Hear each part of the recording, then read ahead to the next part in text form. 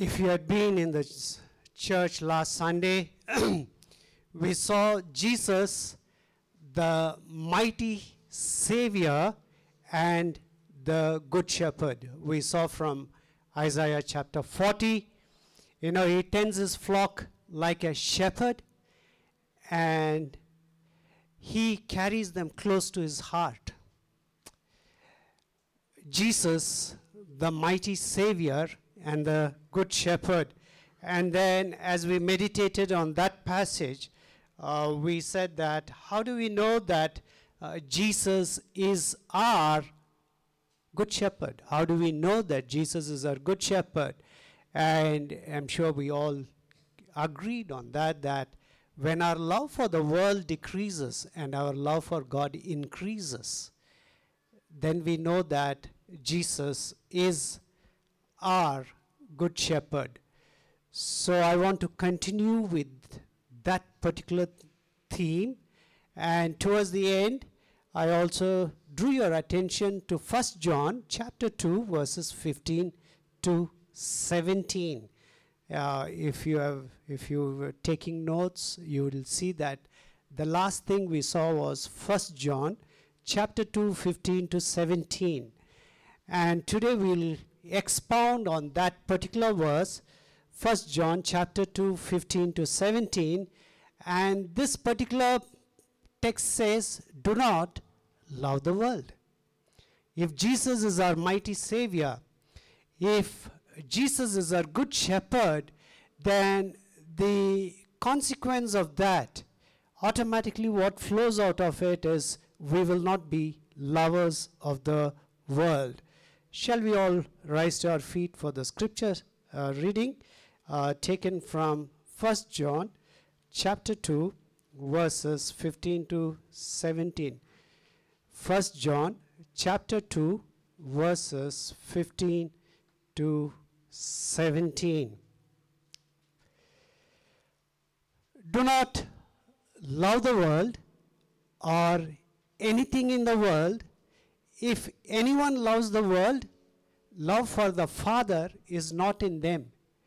For everything in the world, the lust of the flesh, the lust of the eyes, the pride of life comes not from the Father, but from the world. The world and its desires pass away, but whoever does the will of God lives forever. This is God's word. Kindly be seated. If you see the text, it starts with a command. Do not love the world or anything in the world. It's a negative command. Do not love the world or anything in the world. But the rest of the text is an argument or an incentive as to why we should not love the world. John the Apostle, the beloved disciple, is explaining why we should not love the world or anything in the world. The first incentive John gives us is that if anyone loves the world, love for the Father is not in them. If anyone, in other words, all of us, anyone, if anyone loves the world, love for the Father is not in them. The reason we should not love the world is we cannot love the world and love God. We cannot do it. We cannot love the world and love God.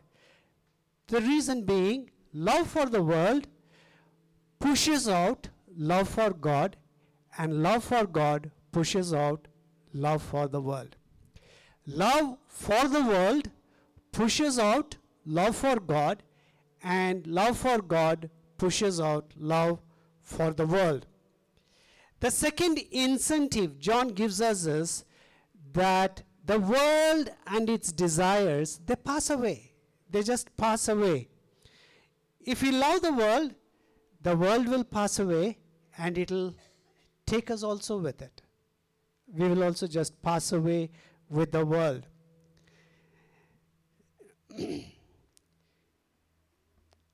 what John is saying is, if we love the world, we will perish with the world. If we love the world, we will perish with the world. That's the second incentive he gives in this passage. And the third incentive John gives is that whoever does the will of God lives forever. Whoever does the will of God lives forever. If we love God instead of the world, we will live with God forever. So these are the three incentives he gives in this text for that negative command: do not love the world or anything in the world. Before we move further, it's important that we recognize there are two common misinterpretations of this passage, the way we understand. The first is called, these are misinterpretations, and sometimes we too tend to follow that misinterpretation. The first is called as the ascetic interpretation. According to this interpretation, do not love the world means Christians literally have to go out of the world and isolate themselves. It's a wrong interpretation. It's a misinterpretation. Christians have to go out of the world and isolate themselves. This kind of wrong interpretation or misinterpretation led to the establishment of monastery. You all are aware.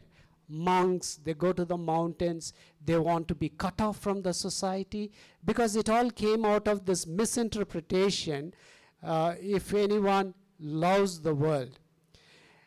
And this is this kind of misinterpretation which gave rise to religious people and lay people. People who went and stayed there, they were considered as religious. Others are considered as lay, or in other words, they were religious, others are secular.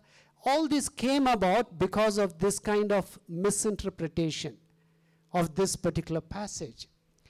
The second the misinterpretation is what we call as incomplete interpretation. Incomplete. There are two ways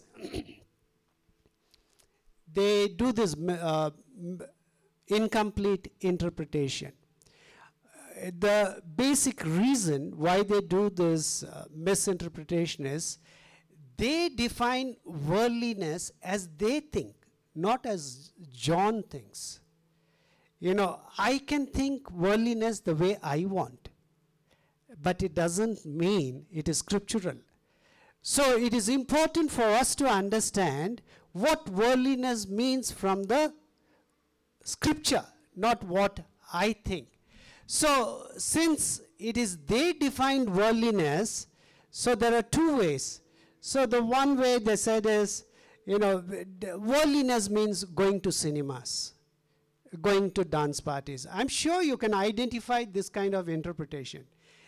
Drinking, gambling, smoking, this is all worldliness. So the moment, if I don't go to cinema, if I don't attend a dance party, if I don't drink, I don't smoke, I'm not a worldly person. The worldliness is not in me. I'm a holy person. You see, I have given a definition of worldliness, and I can say that I am a holy person because I don't smoke, I don't drink, I don't do this, I don't do this. This is a misinterpretation of this passage. It is incomplete interpretation. I'm not saying that we should drink, smoke, gamble. I'm not saying that. I said it's an incomplete interpretation of this passage. Now, there are two strands in that incomplete interpretation. One is what I said, no smoking, no gambling and all that. The second strand of thinking is, if you are a Christian, you should not take part in politics or any social activities. So, because politics and social activities, these are all worldly activities. If you involve yourself, if you don't involve yourself, then it's fine. You're a holy person. So these are wrong interpretations, or we call it as incomplete interpretation. Now, do you realize why it is important for us to understand what John means by worldliness? If we don't understand that particular aspect, we will have our own definition of worldliness. So it is all the more important for all of us to understand what the Apostle John means by do not love the world or anything in the world. It's very important. Do not love the world or anything in the world. So we'll try to meditate on this passage by asking 3 questions. The first question is, what is meant by the world? The second is, what is in the world? Because John the Apostle says, do not love the world or anything in the world. So what is in the world? The third is, how do we do the will of God? Because John the Apostle gives that incentive, whoever does the will of God lives forever. So it is important for us to understand, how do we do the will of God? So we go one by one, what is meant by the world. I hope we all agree that John is not referring here to creation. He is not thinking about the mountains and the valleys and the rivers and the sun and the moon and the stars. I'm sure we all agree when he says do not love the world. So at least we all agree he is not referring to creation as such. In no way he is referring to the physical world as such. I hope we have no problem with that. Neither does it mean family relationships.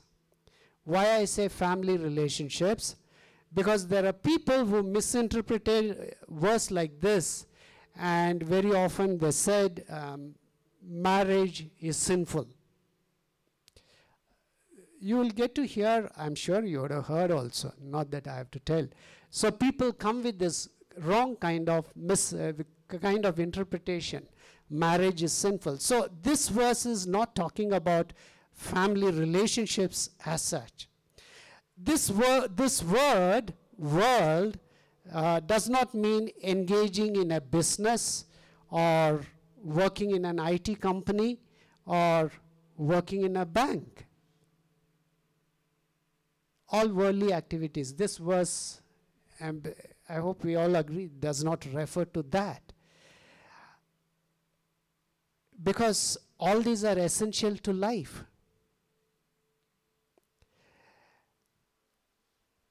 It does not mean government and authorities.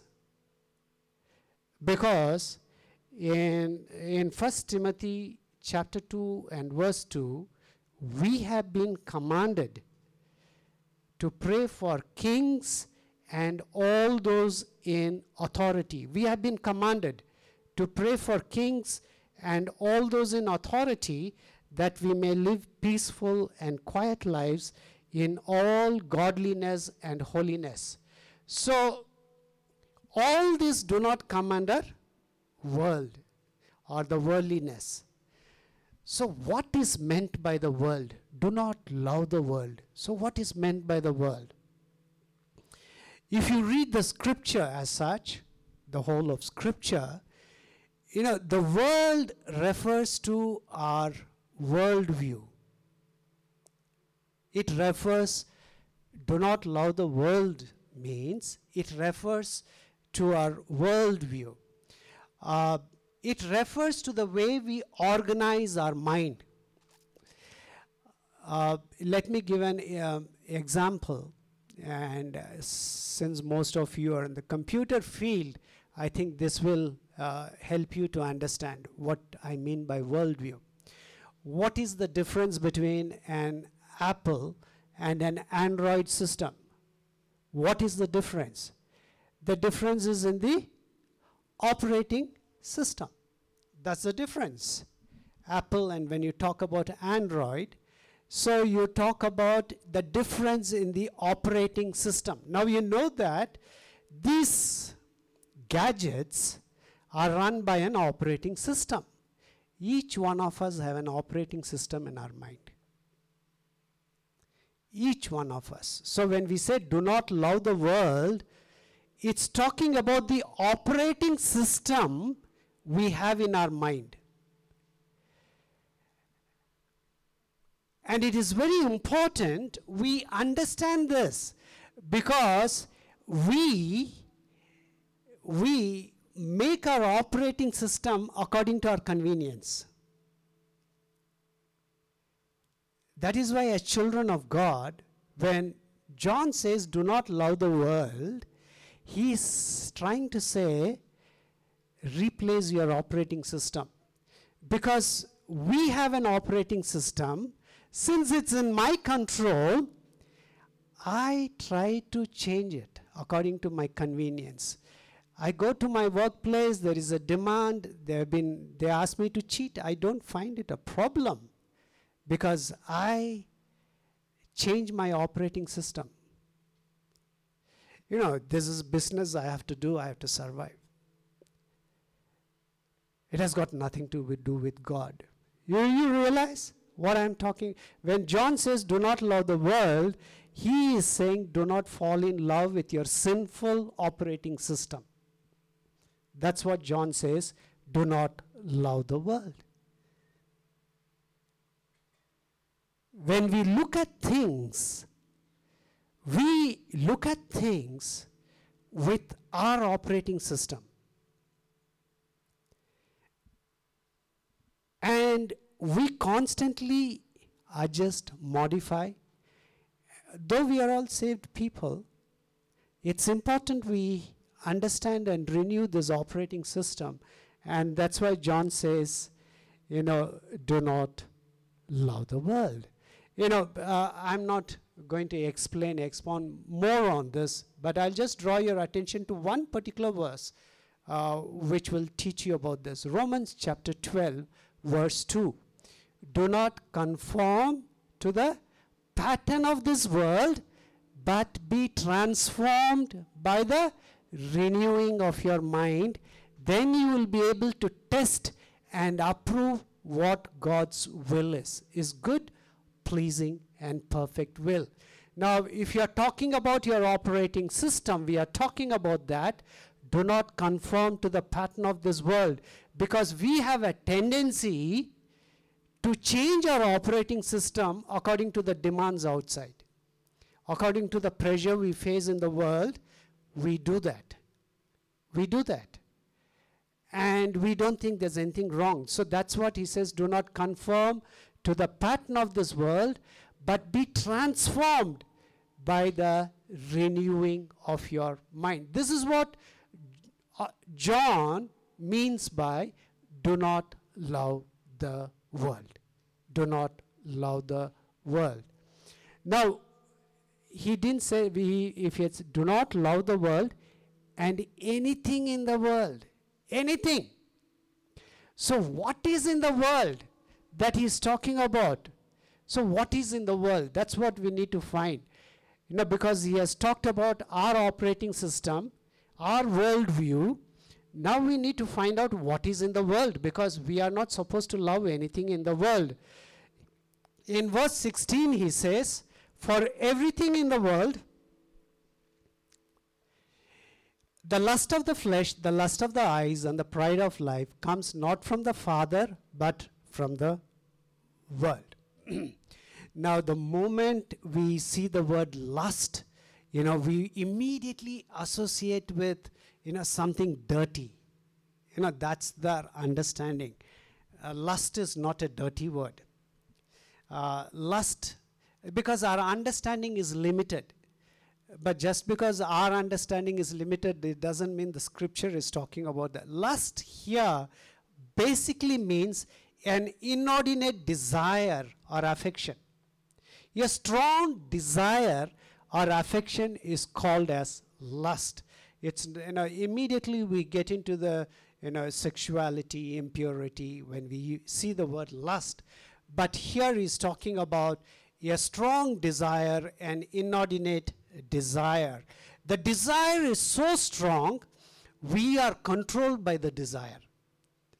That's what it's meant by the word lust. The desires may be perfectly legitimate, but when it becomes an inordinate desire, we call it as, the Bible terms it as lust. Whenever we are controlled and governed, I should have this. I should have this. Have you not faced situations like this? Somehow I should buy this. Somehow I should have this. So that's what's known as lust. Now, if you see that verse, for everything in the world, for everything in the world, the lust of the flesh, the lust of the eyes, and the pride of life. Okay, now for a second you don't read that, the lust of the flesh, the lust of the eyes, and the pride of life. Don't read that. For everything in the world comes not from the Father, but from the world. For everything in the world comes not from the Father, but from the world. For our benefit, John explains that by saying that what is in the world? In the world you have the lust of the flesh, the lust of the eyes, and the pride of life. He has defined it, so we don't have to struggle with that. So what is the lust of the flesh? John is talking about the kind of person who lives only for sensual gratification, which is important for him. That includes the kind of person who lives only to eat. It's a very legitimate desire, but when it becomes an inordinate desire, it's known as the lust of the flesh. All through 24/7 he's only thinking about what shall I eat. He has just finished his breakfast. My wife says, you're thinking about lunch. So it's that. You see, his entire focus is what I'm going to eat next.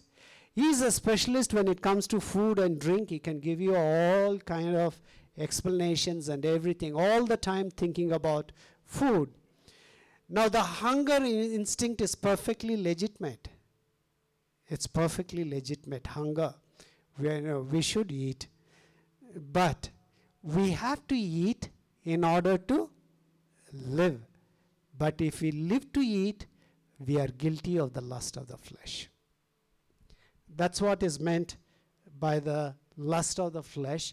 I can go from one area to another area. This applies to sex and all the desires that we have. I can go one by one. So it's enough, the lust of the flesh. The next is the lust of the eyes. The lust of the eyes is basically the kind of person, who lives according to false values. Everything he judges by mere appearance. It's false. So that is the lust of the eyes. Outward show. Your entire decision comes with what you see with your eyes. And the best thing is, Jesus explained this lust of the eyes in Matthew chapter 5:28. He said, but I tell you that anyone who looks at a woman lustfully has already committed adultery with her in his heart. Take that woman from that passage, and you could put anything, any visual image that corrupts your imagination is the lust of the eyes.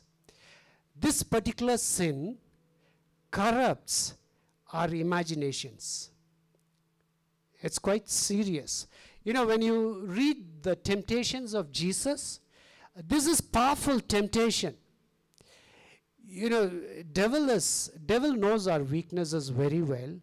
And if you read in Matthew chapter 4, towards the end, devil will take Jesus, make him stand on the top of the mountain and show the entire world. And he says, if you worship me, I'll give this entire world to you. What was devil trying to do? Devil was trying to capture Jesus' imaginations. He's showing him. He could show the entire world, and he had the authority. He says, you just worship, you don't have to go to the cross. I will give you this. This is a very, very serious issue in our Christian lives, which we often ignore or overlook. What we see with our eyes, I'm not saying we should close our eyes and walk. I'm not saying that. But to what extent our visuals are impacting our imaginations, our mind, is very important. If we want to love the Lord with all our heart, then we need to take care of this, the lust of the eyes. People live only for their personal appearance. They spend so much of time, in just seeing, it's all about their personal appearance and what kind of impression they make. This all comes under the lust of the eyes. We have to be very careful. Lust of the eyes. What kind of images are we consuming through our eyes? It's a gateway to our mind. If we want to have a renewed mind, our eyes play an important part. What kind of videos we see? What comes to your mind when you're doing nothing? What is the image that you have seen that comes to your mind? It all could be good things. But it becomes the lust of the eyes when it becomes a strong desire. In your sleep you dream. So that's meant by the lust of the eyes. The last one is the pride of life. The pride of life, the best way to call it as self-glorification.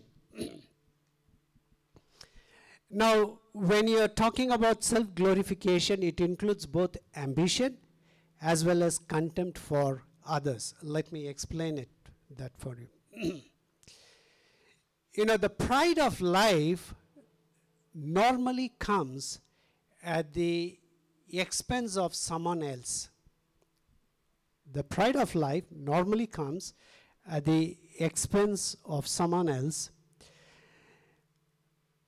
Glorifying in something that is true of oneself in this life and world. It's not that you don't have and you're talking about it. You have that. But you're using it in a way which is not respectful to others. And that's the way the pride of life comes. I'll give the explanations, you'll understand.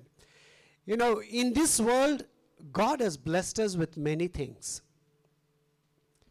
But when we use it to show that we are somehow smart, we are superior, that's considered as the pride of life. It has got nothing to do with our soul and spirit. Nothing. It includes your pride of birth. Why do we have caste? Why do you tell your caste? Why do you think? That's pride of birth.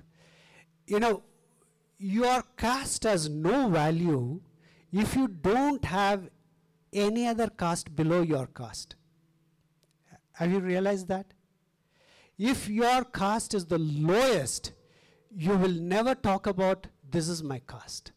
So that's where John chapter 4, when Jesus meets the woman at the well, the Samaritan woman, He is breaking all the barriers. As a child of God, the moment you have this pride of birth, your gospel has not touched you.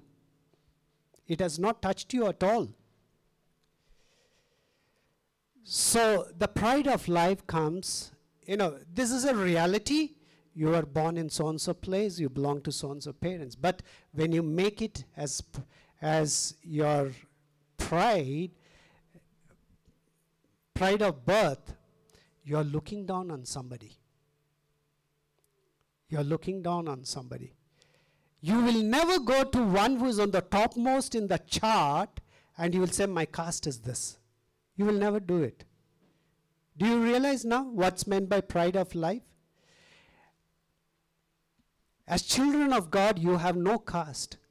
All are sinners washed with the blood of Jesus. There's nothing more than that. If you're sitting in this community and if you're thinking about, I belong to so-and-so caste, the gospel has not touched you. It's my prayer that the message of gospel will touch you today.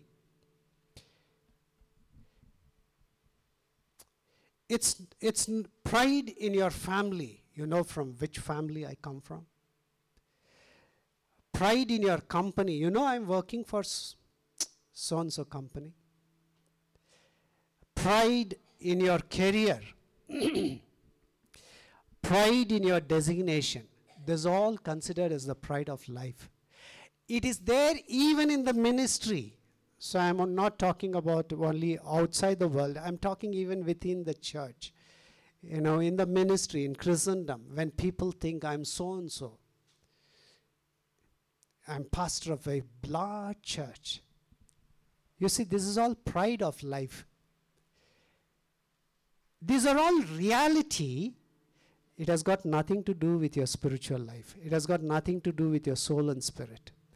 When our identity comes from these factors, gospel has not made a little bit of dent in our life.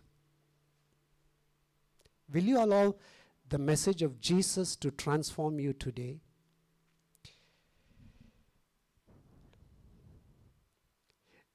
Pride of life. Have you seen people who are very curious or very anxious? Somehow I want to meet that big person. I want to have that connection.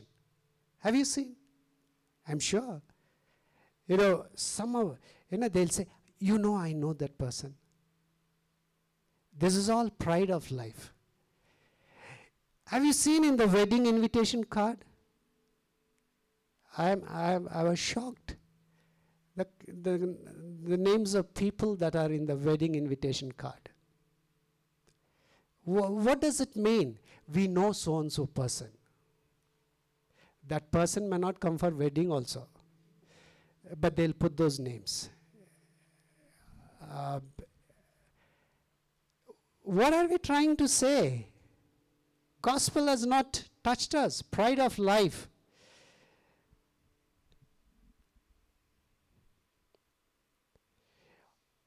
On the other hand, people have the pride of life because of their wealth.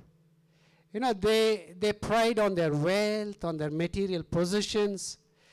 Have you heard people saying, I went to so-and-so school?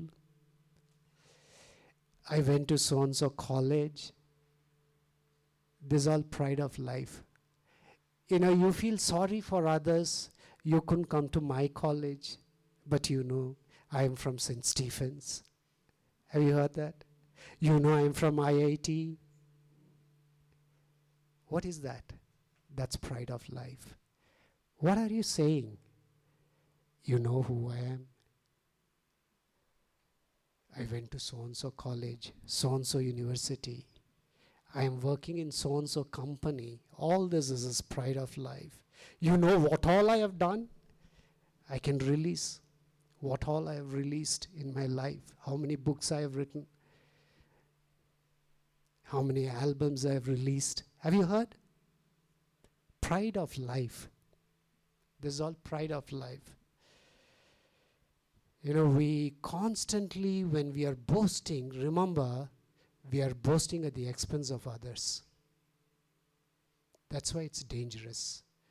Man constantly boasts about his brain, his knowledge, his understanding. All because he wants to get more and more worldly honors.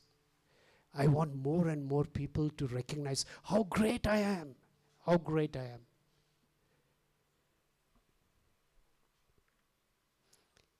That according to the Apostle John is meant by do not love the world or anything in the world. Let your identity not come from the world. You have been picked out. You have been lifted out from the miry clay, out of the mud and mire. That is your identity. I think I told you last Sunday that how do we handle criticism? You remember? If you don't remember, I can tell once again. You know, how do we handle criticism? When somebody comes and criticizes you, you tell them, thank you so much, because what you have said is nothing. If only you know my real self.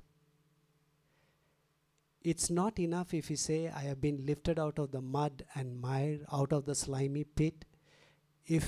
That's why the more closer you get to Jesus, you understand how sinful you were when he touched you. Not now, at that time.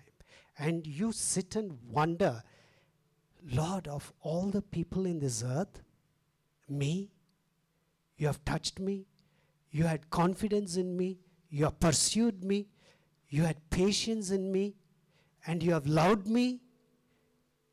There's nothing to boast about. There's nothing to boast about.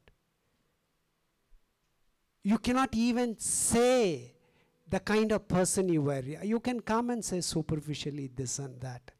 When you are at the foot of the cross, and when God shines his light on you, you know, he's the only person who humbles you without humiliating you, and you understand your worth, and you say, oh Lord, I have got nothing to say.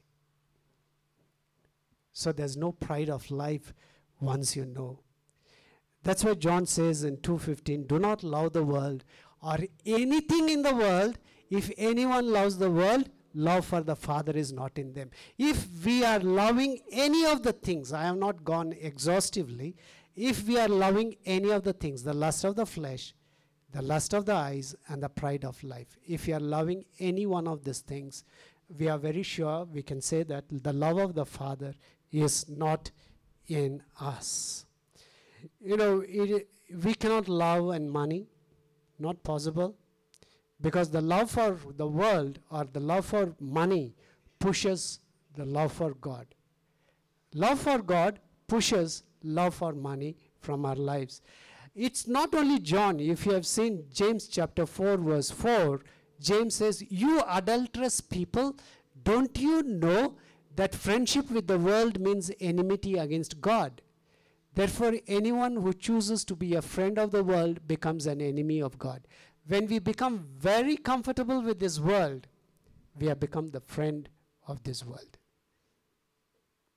So John, James, Paul, all are saying the same thing if you want to love. The reason being, the world and its desires, they pass away.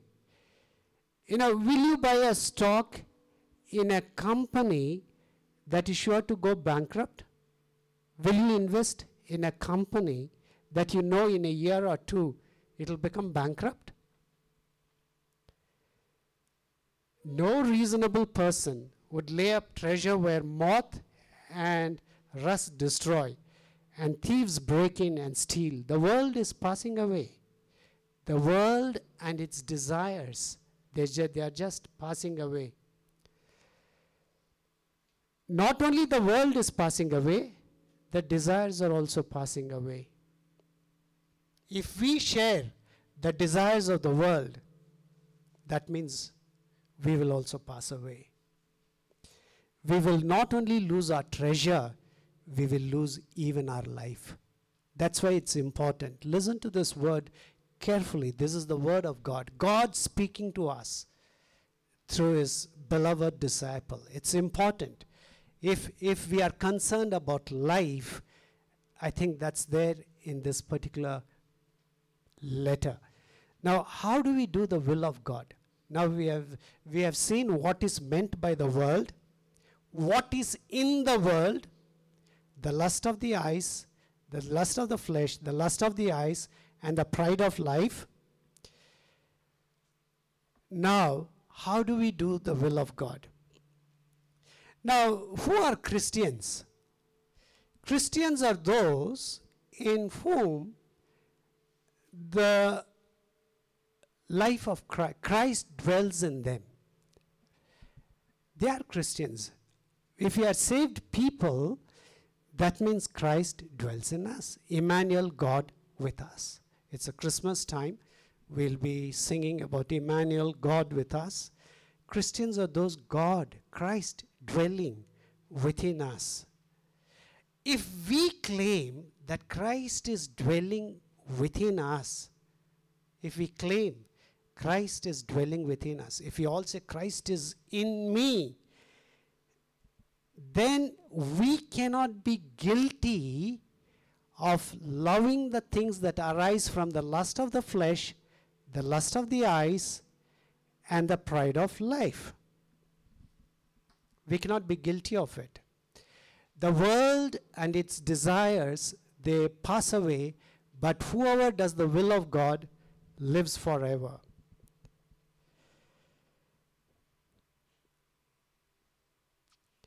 Now, loving the world and loving God is not optional.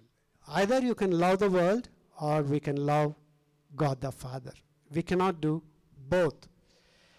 And it is so important because it relates to our eternal life, eternity. See, we need to, it's not enough if you just say that, after I die, there'll be resurrection. It's not enough. It has to become a reality. We need to realize there is a life after death.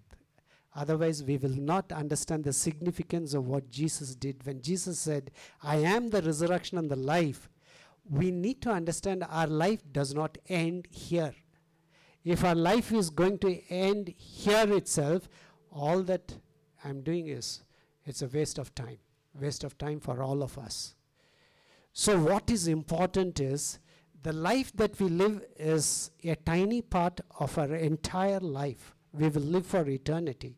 So it is very, very important we take care of our eternal life. So it's the Word of God which gives us life. For the Word of God is alive and active. So it's important. Please listen to this carefully. How do we do the will of God? Nothing in all the world is more important than experiencing love for God in our hearts. Nothing. My ministry, your profession, your money, your education, your designation, your achievements, your accomplishments, nothing. Nothing is more important than experiencing love for God, not love of God, love for God in our hearts. Love for God. We need to experience in our hearts. Because this is the first and the greatest commandment. Jesus said in Mark 12:30, love the Lord your God with all your heart and with all your soul and with all your mind and with all your strength. Now I said as Christians, who lives in us? Christ. Christ lives in us. Now look at our Lord Jesus.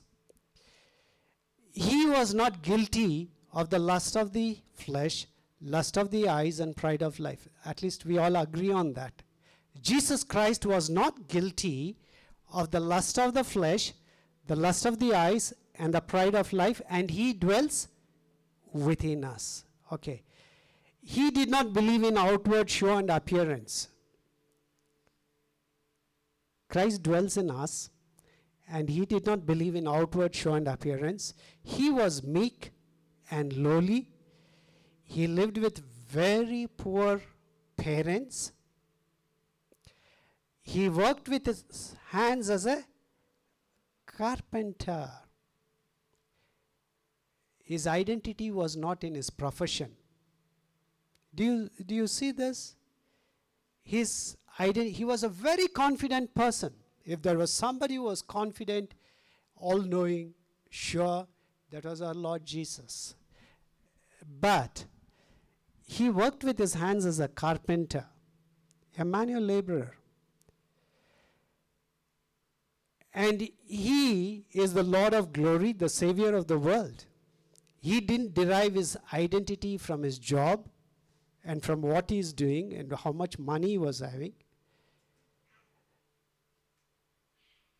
He knew God the Father and said, Lord, you be glorified in and through my life.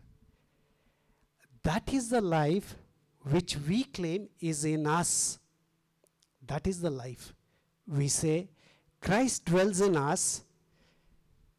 He is not guilty of the lust of the flesh, lust of the eyes, and the pride of life. And if we have to glorify Jesus in and through our lives, then we cannot afford to have the lust of the flesh, the lust of the eyes, and the pride of life. You know, he was not seeking honor amongst men. He was seeking honor from the Father.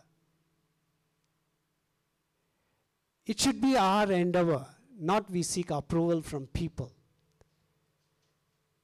You know, he's a great person. How does it matter? Tomorrow you will say he's a useless person. You know, so seek honor from God. We would like to hear, all of us, I'm sure AGAG community, each one of us would like to hear, when our life comes to an end, well done, good and faithful servant, come and share your master's happiness. Is that our desire this morning? Well done, good and faithful servant, come and share your master's happiness. Is that your desire? Is that your desire this morning? Ask yourself. You know, that's the reason Paul was able to write in Galatians chapter 6:14, may I never boast except in the cross of our Lord Jesus Christ, through which the world has been crucified to me and to the world. You know, I was talking about the pride of life. Go and read his biodata, Paul's biodata. He will give a length. He will write so many things that he can be proud of. But he says, may I never boast except in the cross of our Lord Jesus Christ. Place of birth, you know, pride in the family. Paul had all those credentials. But he says, may I never boast except in the cross of our Lord Jesus Christ, through which the world has been crucified to me and to the world. Now, we are coming to the end of the message, which is important as we have gone through this verse. What do we do with our desires? What do we do with our desires? We all have desires. None of us can say we don't have desires. So what do we do with our desires? We should reorient our desires towards God. We should reorient our desires towards God. You know, you eat so that you can glorify God. You thank God there's food on the table. You thank God because the farmer went to the field and he worked. He struggled. He produced that crop. And there was somebody to carry it. Come to your place. Come to the shop. Keep it there. And God gave you money. You could go and buy that. And God was taking care of you through all those people. You have food on the table because so many people have worked for you. God was taking care of you. When you say, thank you, Lord, for the food on my table, remember the people who all are involved in that. And you glorify God. When you eat that food, you glorify God. Somebody had to cook that food. We say, no, bless the hands that have prepared this food. Somebody has cooked that food and you glorify God. That's the way we reorient our desire. We desire a job not because that company is great, not because it's number one in the stock market. We desire a job because in and through our job, we will discover God and love God. You know, if you have attended the session on faith and work, you would have realized that, you know, we work in a workplace, we glorify God. You want a job. Why do you want a job? Because you can buy a 3-bedroom house? Because you can buy a car? No, you want a job where you can discover God and glorify God. Let me ask each one of you, wherever you are working, do you find God in your workplace? Or you are working because they pay you money? Ask yourself, do you find God? Can you glorify God in your workplace? It's all about how much more money can you save. That's the desire of the flesh. We desire for a spouse because we are hungry for God and hope to see God and love God in our partner.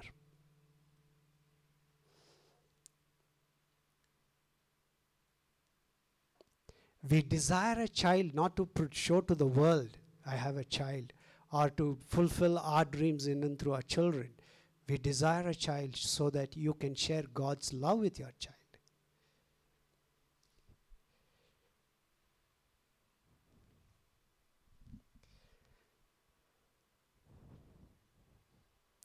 Do we have an eye for God in everything we desire? In Colossians 3:17 it says, and whatever you do, whether in word or deed, do it all in the name of the Lord Jesus, giving thanks to God the Father through him. And in 1 Corinthians 10:31, so whether you eat or drink or whatever you do it all for the glory of God. Is it possible? It is possible. If you are a child of God, this is what is expected. I think nobody has said it better than St. Augustine. St. Augustine said, he loves you too little who loves anything together with you which he loves not for your sake. It's maybe an old English, Confessions. You read St. Augustine's, you'll understand. He loves you. His conversion itself was, it was an amazing conversion. He loves you too little who loves anything together with you which he loves not for your sake. We can love God because we love certain things. I want these things from God. So when we love God because I can get these things, we are not loving God. We are making use of God. He is not God in our lives. If God stops giving these things, we will not even go to God. We have been told right from our childhood, come to God, ask him, he will give you everything. We are not introducing our children to God, who God is and how much he loves us. We are not introducing. We have been introduced to our God. Ask.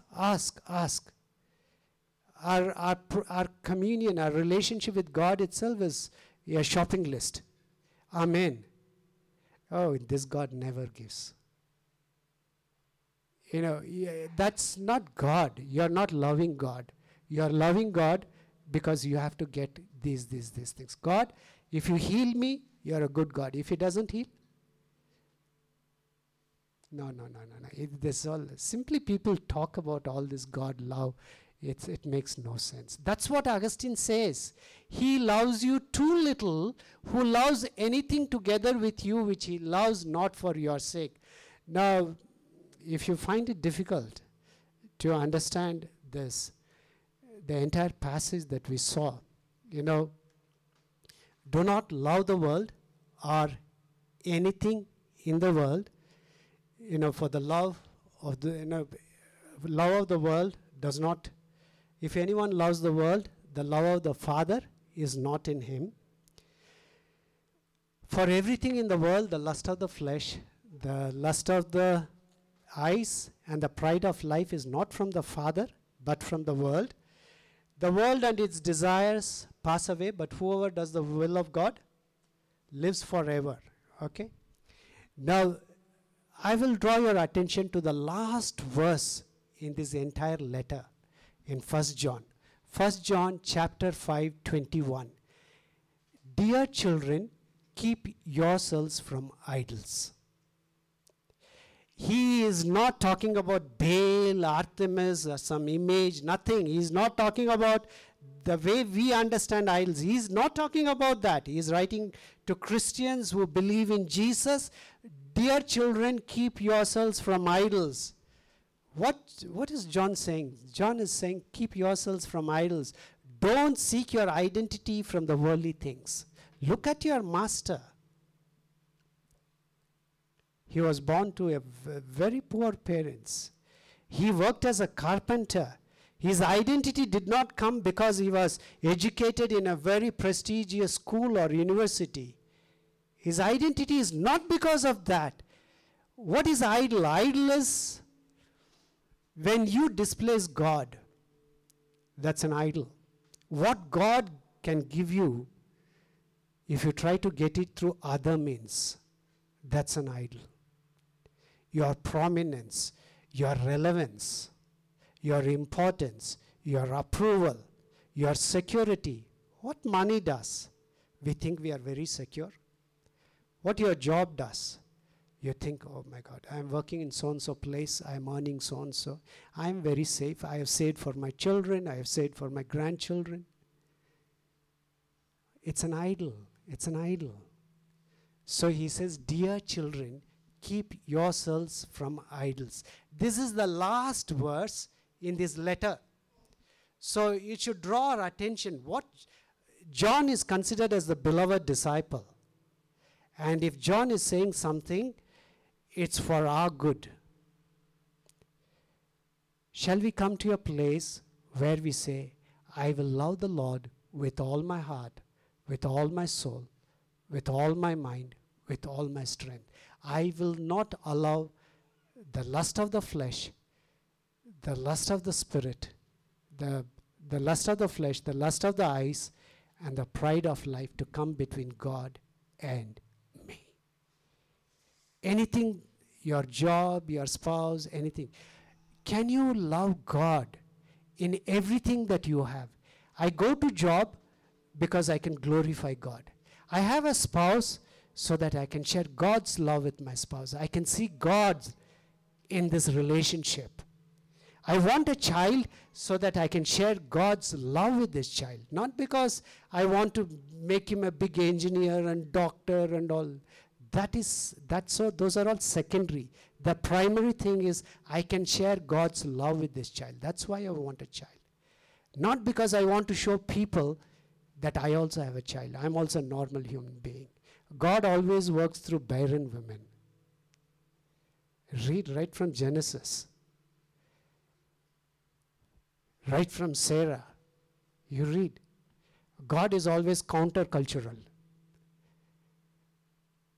God works through poor people, uneducated, illiterate, people who are lowly. It doesn't mean we don't study, but in our mind, let not education become that idol. Let not our reputation and prominence become an idol. Dear children, keep yourselves from idols. Shall we bow our heads and examine and see whether we have an idol? I know we all sincerely desire to love our God, but is our lust of the flesh and lust of the eyes and the pride of life comes in between God and us? Pastor, pray.